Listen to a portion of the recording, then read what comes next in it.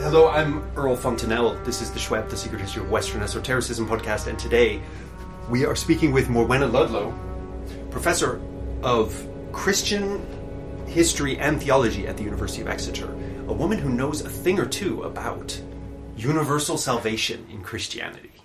Hello. Morwenna, thank you so much for taking the time to talk to us. I have recently been covering Gregory of Nyssa, a fascinating thinker of the 4th century, surrounded by a bunch of other fascinating thinkers. But he doesn't come out of nowhere. And to contextualize him, he's pretty much just coming out and saying, universal salvation is how it works. Like, everything in the universe is going to be saved. We can come back to maybe what that means. Because God is infinitely good. So how could it not be? Mm-hmm. Is that a fair, super over-condensed summary? But before that, we also have ideas of maybe there's universal salvation. I think perhaps expressed a little more esoterically, or a little more kind of expressed as a possibility, but we're not going to make it a hard theological position, this sort of thing. So how would you draw the picture of the idea of universal salvation from the beginning of, early church, emerging out of the earliest evidence we have? So I think the most important thinker before Gregory of Nyssa is Origen of Alexandria. And in his theology, he reads certain New Testament texts, like the book of 1 Corinthians in particular, focusing on chapter 15, where Paul writes about resurrection. And halfway through chapter 15, Paul writes that in the end, God will be all in all. And this was a fundamental text for Origen, and he took that to mean that in the end, God, who is good, will be in and through everything that exists, so that evil will cease to exist, and therefore, Origen argued, everything that is rational will be saved. So Origen explains this idea in various of his writings. He seems to be fairly consistent about this point. It's not clear how many of Origen's audience would have picked this up. It may have been that he was teaching this idea to those who were closer to him and not necessarily preaching it when he became a priest in Caesarea. Nevertheless, by the time you get to Gregory of Nyssa, 100 or so years later, Origen had become famous for this particular idea, not to say notorious. Even in Origen, though, it doesn't come out of nowhere. It looks as though Clement of Alexandria also had an idea that punishment after death would be purificatory, and that God is good. And so if you add those two things together, you might come to the conclusion that in the end, God's purificatory punishment will be successful in everybody. It's just that Clement doesn't seem to push that conclusion with absolute clarity and certainty. I don't think myself that Paul, the writer of 1 Corinthians himself, was a universalist, but it is certainly the case that people like Clement and Origen were reading the New Testament texts and taking their theology from them. So although they were influenced by various Greek philosophical streams of thought, I think we need to take them seriously as sincere Christian theologians. This was them reflecting on Scripture and reflecting on their concept of good and God that they found there.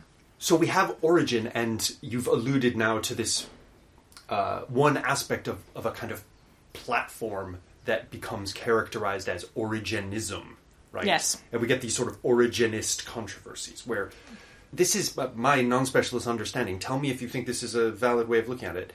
As orthodoxy is slowly coalescing and getting closer and closer to an agreement on fundamental doctrinal things, from the early 4th century onwards, really. Everyone's arguing all the time. They will go on arguing for hundreds of years, but nevertheless, what eventually will become an orthodox position is kind of nailed down by sort of the end of the 5th century, in retrospect. Yes. And the same huge conversation isolates a bunch of doctrines which are going to be considered doctrines of origin that are not orthodox. But we still really want Origen's hermeneutics, and we really want Origen's kind of insights. So there's this kind of ambivalence about Origen and all things Originian in the whole kind of range of Christian thinking. And it's a big problem in the 4th, 5th, 6th centuries. Yes, but I suppose the way in which the problem is characterised by various people is not always completely honest. So someone like Jerome, for example, I think is deeply indebted to Origenist exegesis, as you've hinted, but has very clearly stated concerns about some of Origen's doctrines, not just eschatology actually, but also doctrines regarding the Trinity. So Jerome tends to perhaps exaggerate his antipathy to Origen's theology and hide the fact that actually he is indebted to Origen's textual scholarship and Origen's exegesis of the Bible. Jerome is probably the most extreme example there, right. But that kind of illustrates particularly the way in which the Western tradition borrowed from Origen. So his works were being translated into Latin by people like Rufinus, who Jerome knew well. Origen's exegesis was deeply formative on very important preachers like Ambrose of Milan. And so the Origenistic exegetical tradition, the attention he paid to the particularity of the Bible, was deeply formative on Western Christianity as well as Eastern Christianity. But, as you've hinted, people were becoming cautious about some other aspects of Origen's theology.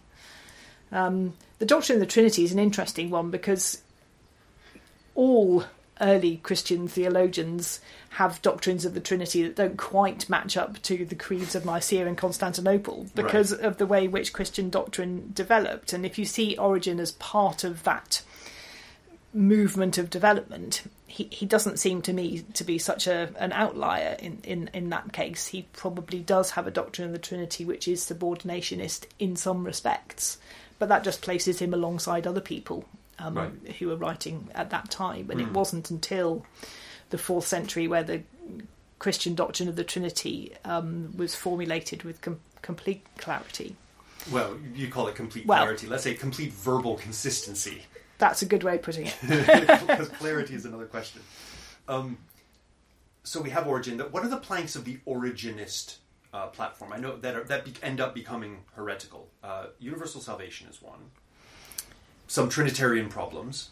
I know that his spherical resurrection body was something that was objected to, which doesn't survive in the Origen corpus that we have, but I believe it's condemned at the first so-called anti-Origenist church council. Yes, so personally I'm not convinced that he ever taught that the resurrection body would be spherical. What he teaches... spherical, not circular, sorry. What he teaches is that the resurrection body will be of a completely purified matter such that it would not necessarily be recognisable to us as we live in bodies today. And I think possibly people extrapolated from that the idea of a sphere as being the perfectly shaped. Yeah. Plus, this guy has a lot of Platonist ideas, and the Platonists were always talking about these spherical pneumatic bodies, so he's maybe just lumped in together somehow, right? Yeah. So that is another area. There was also the accusation that he believed in the pre-existence of souls. So the idea that God created all human rational beings without bodies in the beginning, then material creation was created, and then human beings will be restored to that non-material state in the end. But actually those two ideas of the spherical body and pre-existent souls and a return to a non-material state are mutually contradictory. Yeah. And also his discussion of the fact that the soul is theoretically separable from the body, but in fact every soul has a body. That's how God creates. So it's a sort of like a weird form of Aristotelian entelechy idea about how the relationship between soul and body, right? He talks about this when he talks about the resurrection. Yes. When he's refuting Celsus. Yes. And saying, you have this whole shtick about how souls have to be separable from bodies, but listen, this is how it actually works. And he kind of goes toward an Aristotelian, what seems to me anyway, is an Aristotelian approach. Yeah, in theory it's separable, because it's distinct, the soul from the body. But in fact, you don't get souls without bodies. Yes, and the other thing that is helpful to remember is that he does say in one place that it is only God, which is a rationality or a nous without a body. Right. So in other words, he clearly states that God is an exception, which therefore means that other rational beings must have bodies, which includes, by the way, demons and angels in the Origin system. So he does seem to me to be fairly consistent on this point, and therefore I think that for Origin there will be a bodily resurrection. It's just bodies, but not as we currently know them. Yeah. Do you think Origin really did have a belief in universal salvation? Pure and simple, and that he was kind of playing his cards close to his chest and not just coming out and saying that? I think he probably did, but it's always useful to remember with Origin that he was usually quite clear where he knew that he was being more speculative. Yeah. So at the beginning of his great work on first principles, he, in the preface, sets out those things which he thinks are taught with relative clarity by the apostles, and these are things like there is a God who created the world, the existence of Jesus Christ, the Holy Spirit, and so on. The fact that humans have rational souls. These are all things that he says are clearly taught by the apostles, by which he means the writers of the New Testament, I think.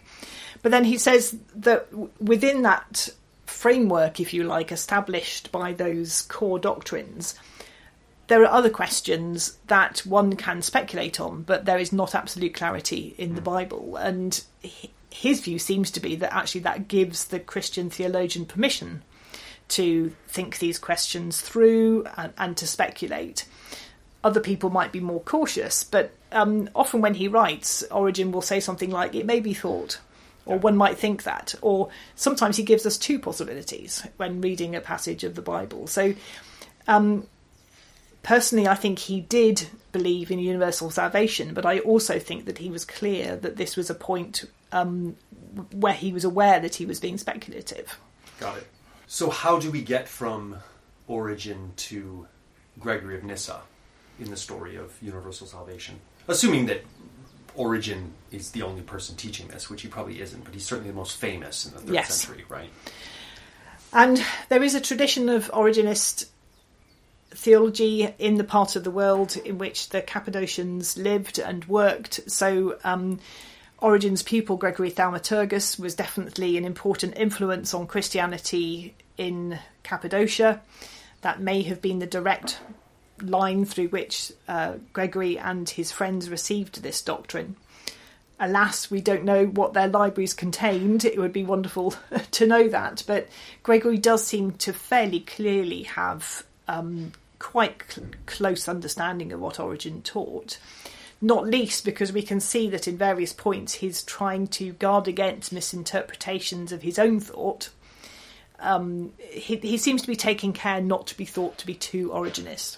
Interesting. So in his dialogue on the soul and the resurrection, he is very careful to say that the resurrection body will be composed of the very same atoms as human beings' individual bodies in the here and now.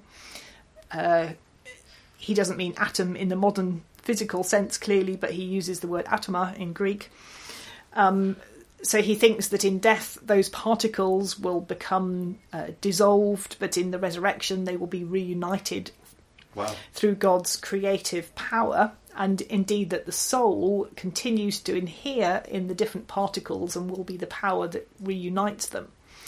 So Gregory is taking a great deal of care there to say we will have bodies, they will be different and they will be refreshed, so they won't have the corruption, the tendency to disease, for example, that current human bodies have, but they will be real physical, material bodies. And I think that's his way of guarding against what people understood to be Origen's doctrine of the resurrection. So It's a good example of where he's trying not to seem too Origenist. And what a weird doctrine. like you're going to have it's going to be your body with all the original bits, but just with a brushed down new coat of paint, totally like clean, like each atom will be cleaned and then put back in, sort of thing. Yes. If he really believes that. Yes, and I don't understand enough about contemporary physics in his day to understand where he could be getting this, but he seems to think that if these particles, these atoma, are recombined, they will take on different physical qualities. So it's more like imagining that your body's made out of Lego, and that in the resurrection, the bits are put together in a different combination, and somehow that will mean that in these new combinations, your body will lose the corruption that it has in its current life. Got it. So Gregory of Nyssa, when I was interviewing Michael Motia, I was sort of saying, well, because Gregory of Nyssa later in life has the ear of the emperor, and is that new thing, the extremely prominent Christian public figure near the center of power in the Roman Empire, the preacher who has the ear of the emperor. You know, I mean, later on that you see the even really dramatic forms of this, like Simeon Stylites, and the empress is coming to him, and like he's like, I don't come to you, you come to me, this sort of style. But he's this sort of, I don't know, somehow hanging out with the emperor. And I was saying, so he's presumably teaching his universal salvation stuff kind of on the lowdown, keeping it off the table. And Michael was like, no, he pretty much just comes out and says it. Homilies, everything's going to be saved. Wow. So that implies to me that things are fluid enough, at least in the imperial court, that you can just, that the doctrine of damnation and eternal damnation is definitely not set in stone at this stage. I think that's correct. So I think we need to perhaps recalibrate our understanding of what is controversial. Right. It seems to me that so much controversy in those days had surrounded doctrines of the Trinity that provided that one could assert with sincerity those short clauses about eschatology towards the end of the creeds, that the idea that Christ will come again to judge the living and the dead, that kind of idea.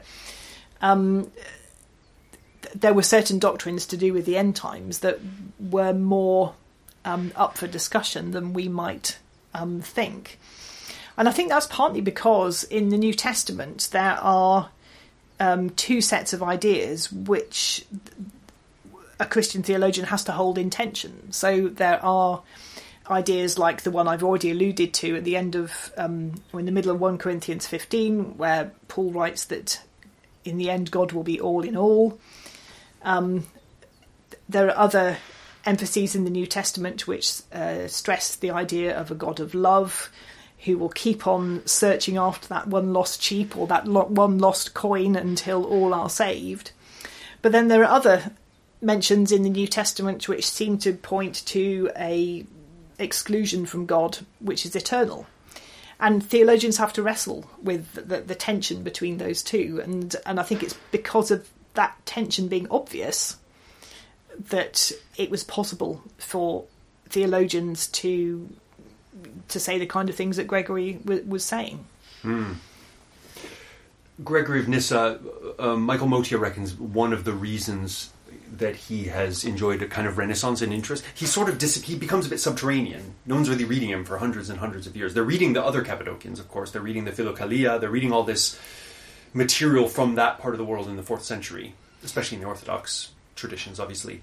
But they're not really reading Gregory of Nyssa that much, seemingly. But now they are again. He's definitely had a rebirth. And there's been a rebirth of interest in him in the 20th century. Yes, I mean, some of his texts became accessible in the Renaissance. So along with Renaissance originists, there were some people trying to retrieve Gregory's texts, but to a lesser degree than those of Origen. And it was mainly in the mid part of the 20th century where, through the work of people like Jean Danielou, that interest in Gregory of Nyssa really was revived. But before we get to the 20th century, I feel like there's got to be a big story about universal salvation in Christian churches between Gregory of Nyssa and the 20th century. Yes. So what's that story? in its broad outlines. So there were some theologians influenced by Eastern traditions and working within Eastern traditions, like Maximus the Confessor and John Philoponus, who were discussing these doctrines, but for limited audiences and from a very sort of highly educated tenor. In the West, the idea of universal salvation really was laid to rest, you might want to say, by Augustine of Hippo, who, particularly in the City of God, laid the foundations for a Christian eschatology with two eternal destinies, an eternal heaven and an eternal hell. And Augustine seems very clear that there will be occupants of an eternal hell, and they will be there forever. And that really set the theological agenda in the West for many hundreds of years. Even theologies which include the doctrine of purgatory aren't essentially dismissing the idea of an eternal hell. Right. They're just applying purgatory to those who have been baptised and therefore have the eternal destiny of heaven in their sights. Right. So there's a sort of universal salvation among the faith, those who are baptized, even the fallen ones, even the sinners. They might have to get a little purificatory punishment, but they'll still get to God in the end. But there are also those who are just rejected, who are damned for all eternity. Yes, I mean, essential to Augustine's theology, as he states it, is this idea of God's election, that some are elect to be saved, and he doesn't quite put it as Calvin later did, that some are elected to damnation, but, you know, by implication, there are some who are simply not chosen, and those will be the ones who will be destined for hell. Yeah. Well, Calvin is getting his ideas from Augustine and just reading between the lines. So. Exactly. He's a very keen reader of Augustine in that sense. So that's our Western tradition, not very promising for universal salvation. Do we have to wait until the Cambridge Platonists, until people start thinking about this again? Surely not. In the sort of Western European realm. I think it's then that really those ideas start to be explored, and there's a concerted energy in which different thinkers sort of work their ideas around in conversation with each other. That's, I think, the point at which we can see the most energy around this idea. It may have been the case that in the intervening period there were a few esoteric thinkers who were experimenting with the idea of universal salvation, but they never gained major currency, I think. Okay, so that's our Western European places where they read Latin, Church, Catholic Church, yes, out of the way. What about in the East and in the other kind of orthodoxies, like the Ethiopian Church, the Syriac Church, like all these kind of different little flavors of very, very old flavors of Christianity that go back to late antiquity that survive? I'm much less familiar with those, so okay. I think you'd probably need to ask someone who was much more expert. But my impression is that in the Orthodox traditions, plural, the idea of a clear category of human beings who are destined for hell for all eternity is not an essential part of their way of thinking. So it's the particularly Augustinian notion of election, which he read in Paul's letter to Romans, that I think characterise this distinctively Western way of looking at it. And I wonder, this is irresponsible speculation, but you're a good sounding board to speculate against. I wonder if it wasn't the fact that Augustine was a trained Manichae, such that when he read these texts like Romans, he came at it with a kind of massively light and darkness opposing sides structure of thinking, that he came up with final destination, hell or heaven, absolute, light and dark. It's just very Manichaean in the sort of in the colloquial sense of Manichaean, but he was a Manichaean in the real sense of Manichaean before he became a Christian. To me, it just feels like there's Manichaeism echoing in his Christianity, despite the fact that he rejects it and he's moved on in so many ways. Yes, I think there are two fundamental points which motivate Augustine here, and One of them may be indebted to that Manichaean background, and that is that for Augustine, he seems to think that ultimately evil and good need to be separated from one another. So for Augustine, the solution to the problem of evil is separation. That's very Manichaean, yeah. Even though, actually, as a parenthesis, he does think that philosophically evil is a privation of the good. Right, but so he's running with Plotinus's or maybe Porphyry's idea that evil is not a positive reality, it's more like a shadow is to light. It's an absence of light rather than an actual thing in itself. And he argues that in a very profound way, in some senses. But he's also at the same time talking about this kind of separation of the light from the darkness and this sort of sifting, this cosmic sifting of good and evil. And I think ultimately he thinks that those wills which have turned themselves against God, for whatever reason, need to be separated from wills which are turned to God. So I think that the key point, I think, for Augustine is this separation. That's one of his motivating factors. I think the other motivating factor is that many ideas of universal salvation ultimately are rationalist. So they assume that in the end, a rational soul will choose what is good for itself. And I am not convinced that Augustine was a rationalist in that sense. So in the Confessions, he gives an account of his early life in which it becomes clear that he accuses himself of not choosing the course which was best for him. And he felt that he had got himself into a vicious cycle that he was unable to get himself out of, and therefore the only means of rescue was divine intervention in the form of Jesus Christ. So Augustine offers a solution for that philosophical problem, which is, what about those souls who don't choose what is good for them? And I think that's a really strong motivating factor in Augustine's theology. It's why divine grace is so necessary in his theology. And divine grace is the kind of positive side of what can look like his rather bleak doctrine of election. Right. Grace is undeserved.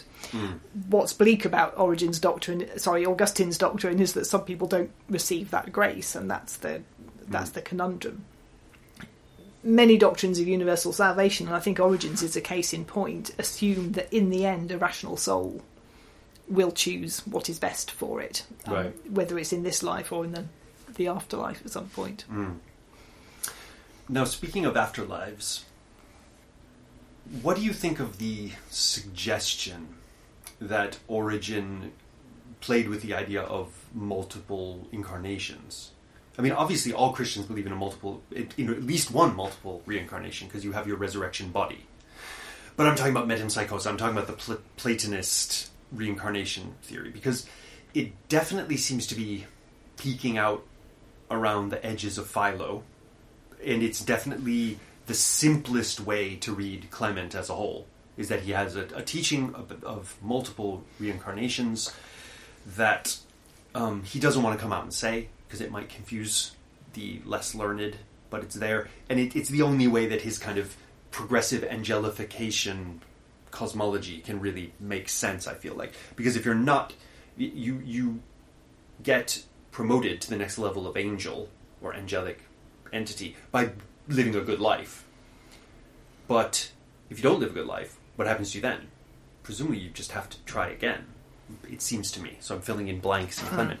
So there is this notion that there might be reincarnations as part of a Christian story. And indeed, there's a lot, of course, we know that a lot of the movements that will eventually be labeled as strongly heretical, like various Gnosticisms, have just come out and say, yes, of course we reincarnate many, many times. We go through many bodies. Yes.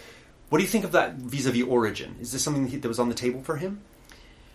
It's clear that this was an accusation posed to him, and some earlier versions of the Greek text of on first principles kind of insert those accusations into the text. I think that John Bear's new edition of On First Principles has very powerfully argued that they were not in Origen's original text. Okay. This is a paraphrase, and a negatively motivated paraphrase. It seems to me that Origen is basically working with a division of a human life into two, which is before a human's death and after a human's death. So it's a twofold actually three. Life. Before a human's incarnation, the pre-existent period, whatever that is. Well, if we believe he taught pre-existent souls, which again is something that John Bear is contesting. So, interesting. But in any case, you have a human's moral development from whatever point their inception begins until their death, and then their moral and spiritual development after their death.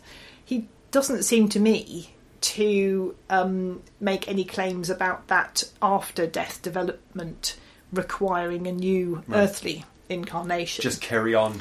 It's another life, and you're actually, it's in a way, it's like the fun really starts after you die, because your body is perfected, hopefully, I guess, and you're ready. You're closer to God somehow. Yes, but he has this concept of the school for souls, where the transformation, the continuing transformation of each human being will have a pedagogical character, hence the school for souls. But in other places, he suggests that it will also have a character as if one's experiencing punishment. Of course, in the ancient world, schools were often places where people experience punishment, so those may have belonged together in his mind. Yeah. But that all suggests to me a post-mortem, but not this worldly experience. It's not something that one can define very clearly, because it's an existence of which no human being has knowledge. But it does not suggest to me a new incarnation on this earth. On this earth. Got it. Thank you for following me down these various little side alleys as we get along. So, Gregory of Nyssa, we've said that he kind of... the window shuts on him in the Latin Christian world for many, many centuries. We will, of course, be talking about all of the 17th century so-called Cambridge Platonists and related thinkers and their fascinating theological ideas when we get there. Anne Conway being an amazing Christian thinker. But in the meanwhile, I want to do justice to this tradition of universal salvation in the Eastern churches in the Middle Ages. Like, how does it express itself? As you've said already, there's a kind of leeway there where you definitely don't have this sort of eternal hellfire and eternal damnation is definitely 100% theologically our theory. So you have to believe that. You don't really get that so much. You get this kind of more of a openness to we don't quite know, or it's not fully decided. And I think there must be more of a distinction as well between those reading educated tomes and the kind of preaching that was heard by the average attender of church. And in that sense, I'm not so sure that it was very different from what we read in Basil and Gregory of Nazianzus, for example. So their preaching on judgment is quite harsh compared to Gregory of Nyssa, and they do seem to say in a couple of places that they believe explicitly in a hellfire punishment which will be eternal, but it may be that that's what they thought was necessary in their preaching, whereas that they might have held possibly a more universalistic view privately. And I suspect that was the tenor of theology in some thinkers in the East, that there might have been ideas of hopes for universal salvation that they kept within certain circles, but they did not preach it because they thought that might lead to unwanted consequences, like people thinking that they could act immorally without moral sanction. Yeah. So in that sense, they might have been practicing, they being Gregory of Nazianzus and Basil, might have been doing a kind of noble lie, Plato's laws style thing. Like there's one truth for the masses, one way of putting it for the masses, but at our cultured, high-end Christian theological ascetic get-togethers, we broach these kind of difficult and touchy subjects. Like, yes. Maybe there is no damnation in the end. Yeah. So they're being cautious, or they're preaching about judgment for pastoral reasons, we might say. Not pastoral in the sense of being kind, but pastoral in the sense of being cruel to be kind, possibly. But as we said earlier, even in Origen, you get this sense that he thinks that there are some things which are clear and then there's room for speculation. So the Christian tradition has often had an agreement that there are certain areas within which speculation is permitted. Yeah. Seemingly this one stays one of those areas in the Orthodox realm where it simply does not in the Catholic schools of thought. Yeah. What would be the next stopping point if we're talking about the history of universal salvationism within the big name Christian orthodoxies? What do we need to talk about next after the Cappadocians? I think it probably is the Cambridge Platonists. I'm just trying to go through my mental mapping, but there are exciting developments in Christian eschatology through the Middle Ages in the West and through the Renaissance, but they tend not to be around this particular idea. So there are apocalyptic movements, people who think that the end of the world is just about to happen.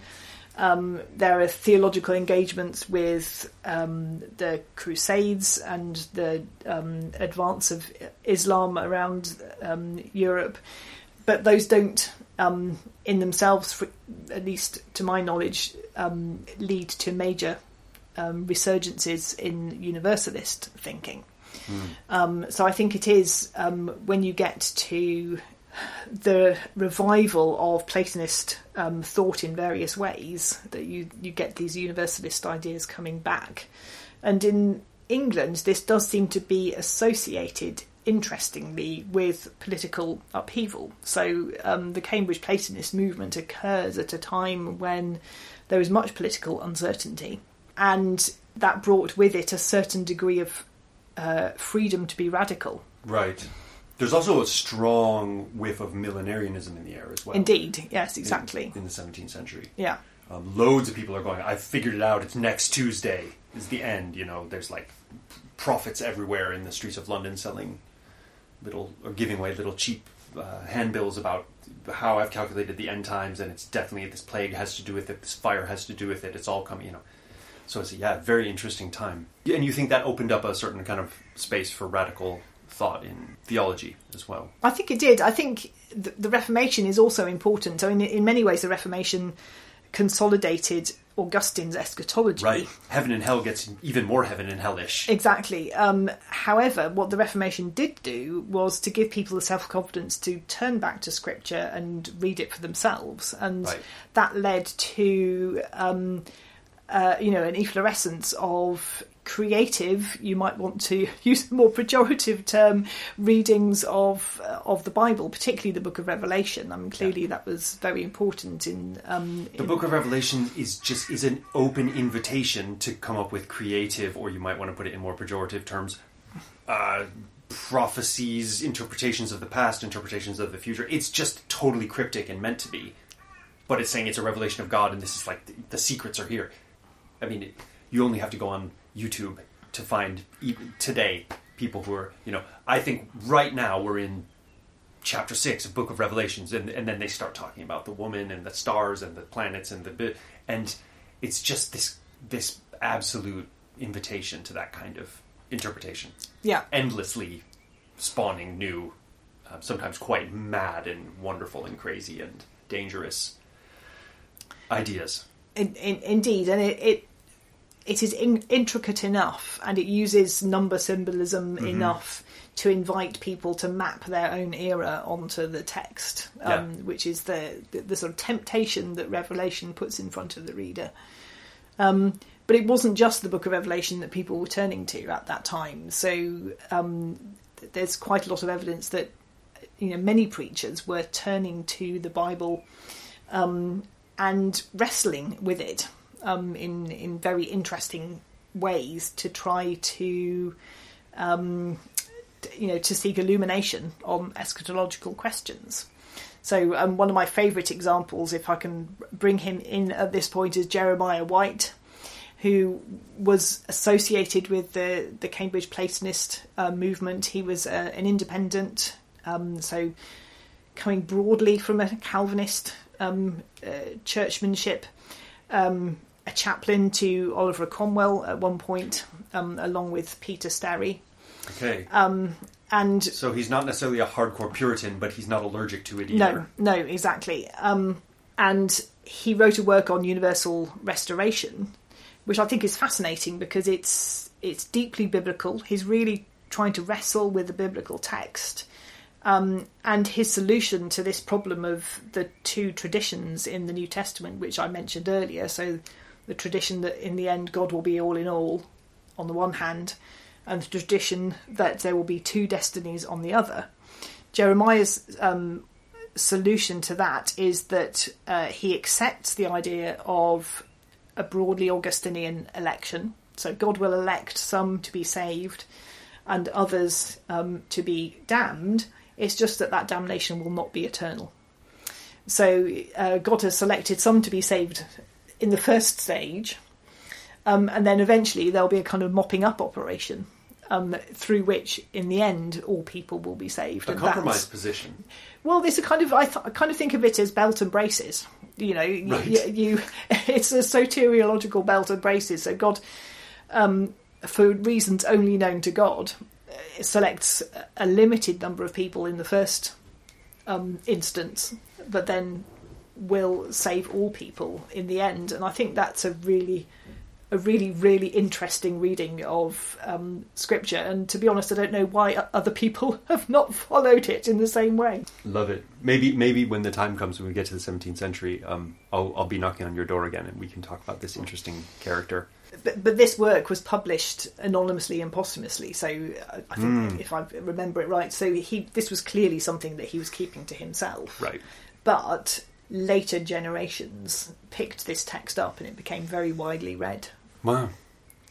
So here we are in the 17th century, and we have an efflorescence in England, at least, of real interest in going back to the sources, both Christian New Testament writings in newly accessible in English and this sort of thing, to those who don't read Latin, or to the erudite new generation of classicists, or classically trained scholars, accessible in the original Greek, along with all these jealously guarded texts like the Philokalia and any scrap of origin they could find, and Gregory of Nyssa. They're suddenly going, oh, have you read this? Have you read this? Oh my God, this is amazing stuff.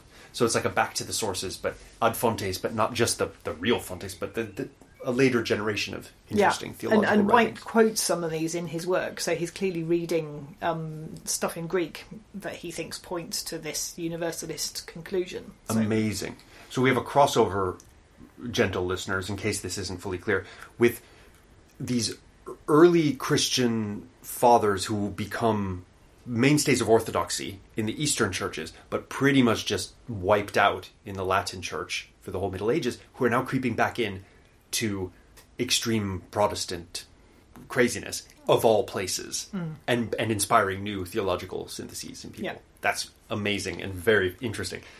What's the rest of the story of universal salvation? Because it seems to me that from that little wedge that those guys opened, it kind of blossoms out into more and more into Christianity at large as a sort of theological possibility that people think with.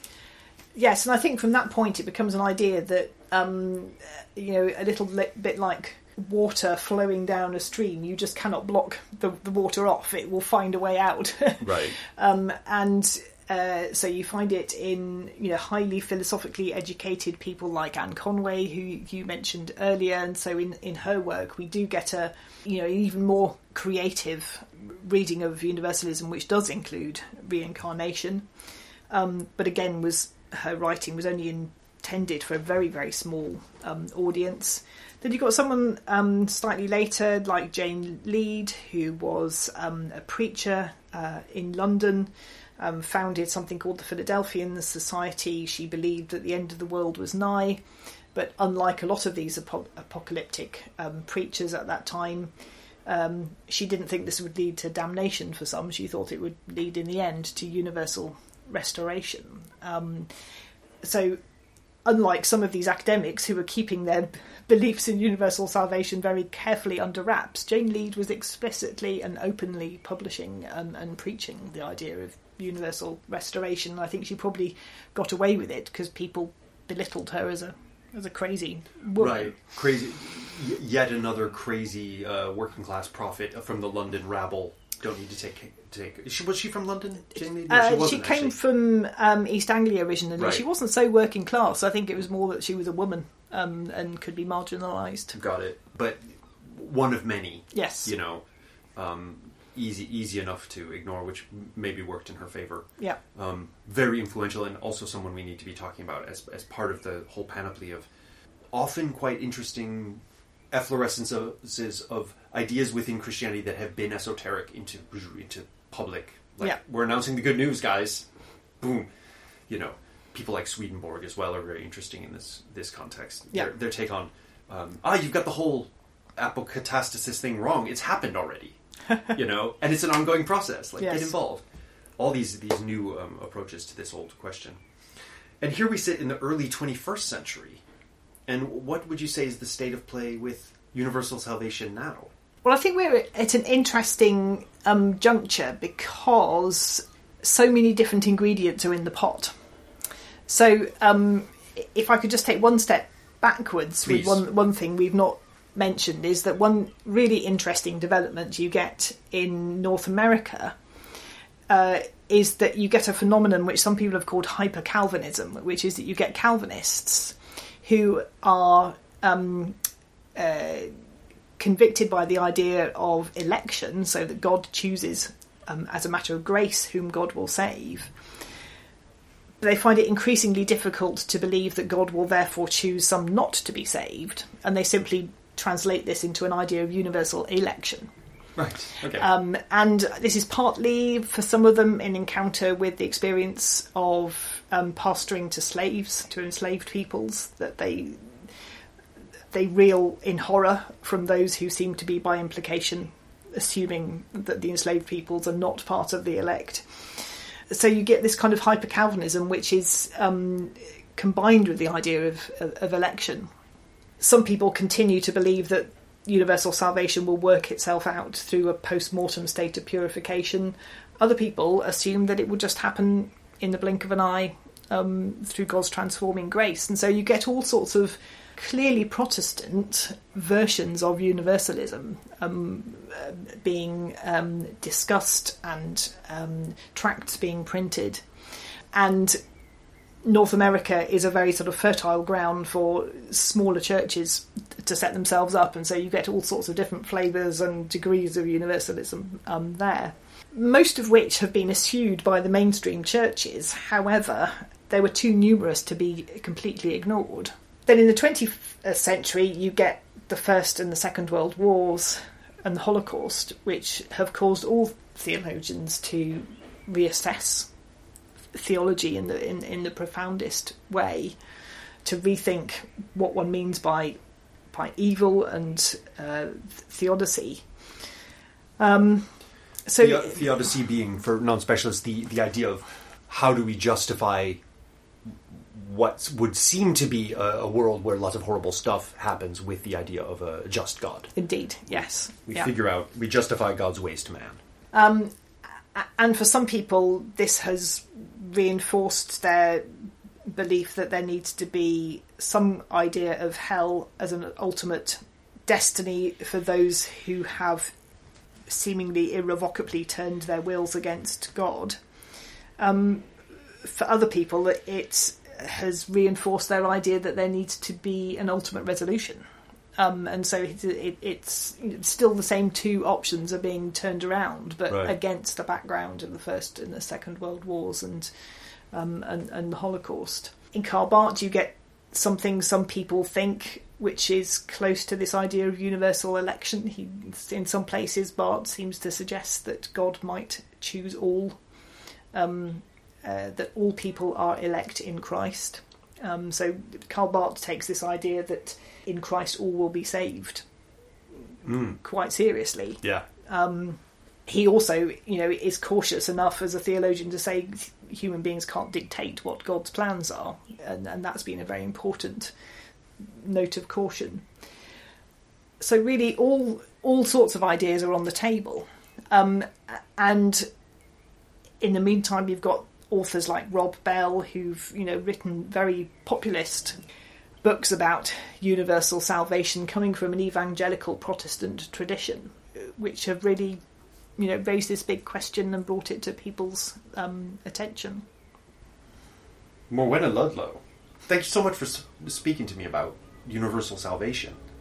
And like this doctrine, which seems to be one of the many kind of strands of potentiality within the DNA of Christianity that will just pop up here and there as Christianity unfolds over the centuries, stay esoteric.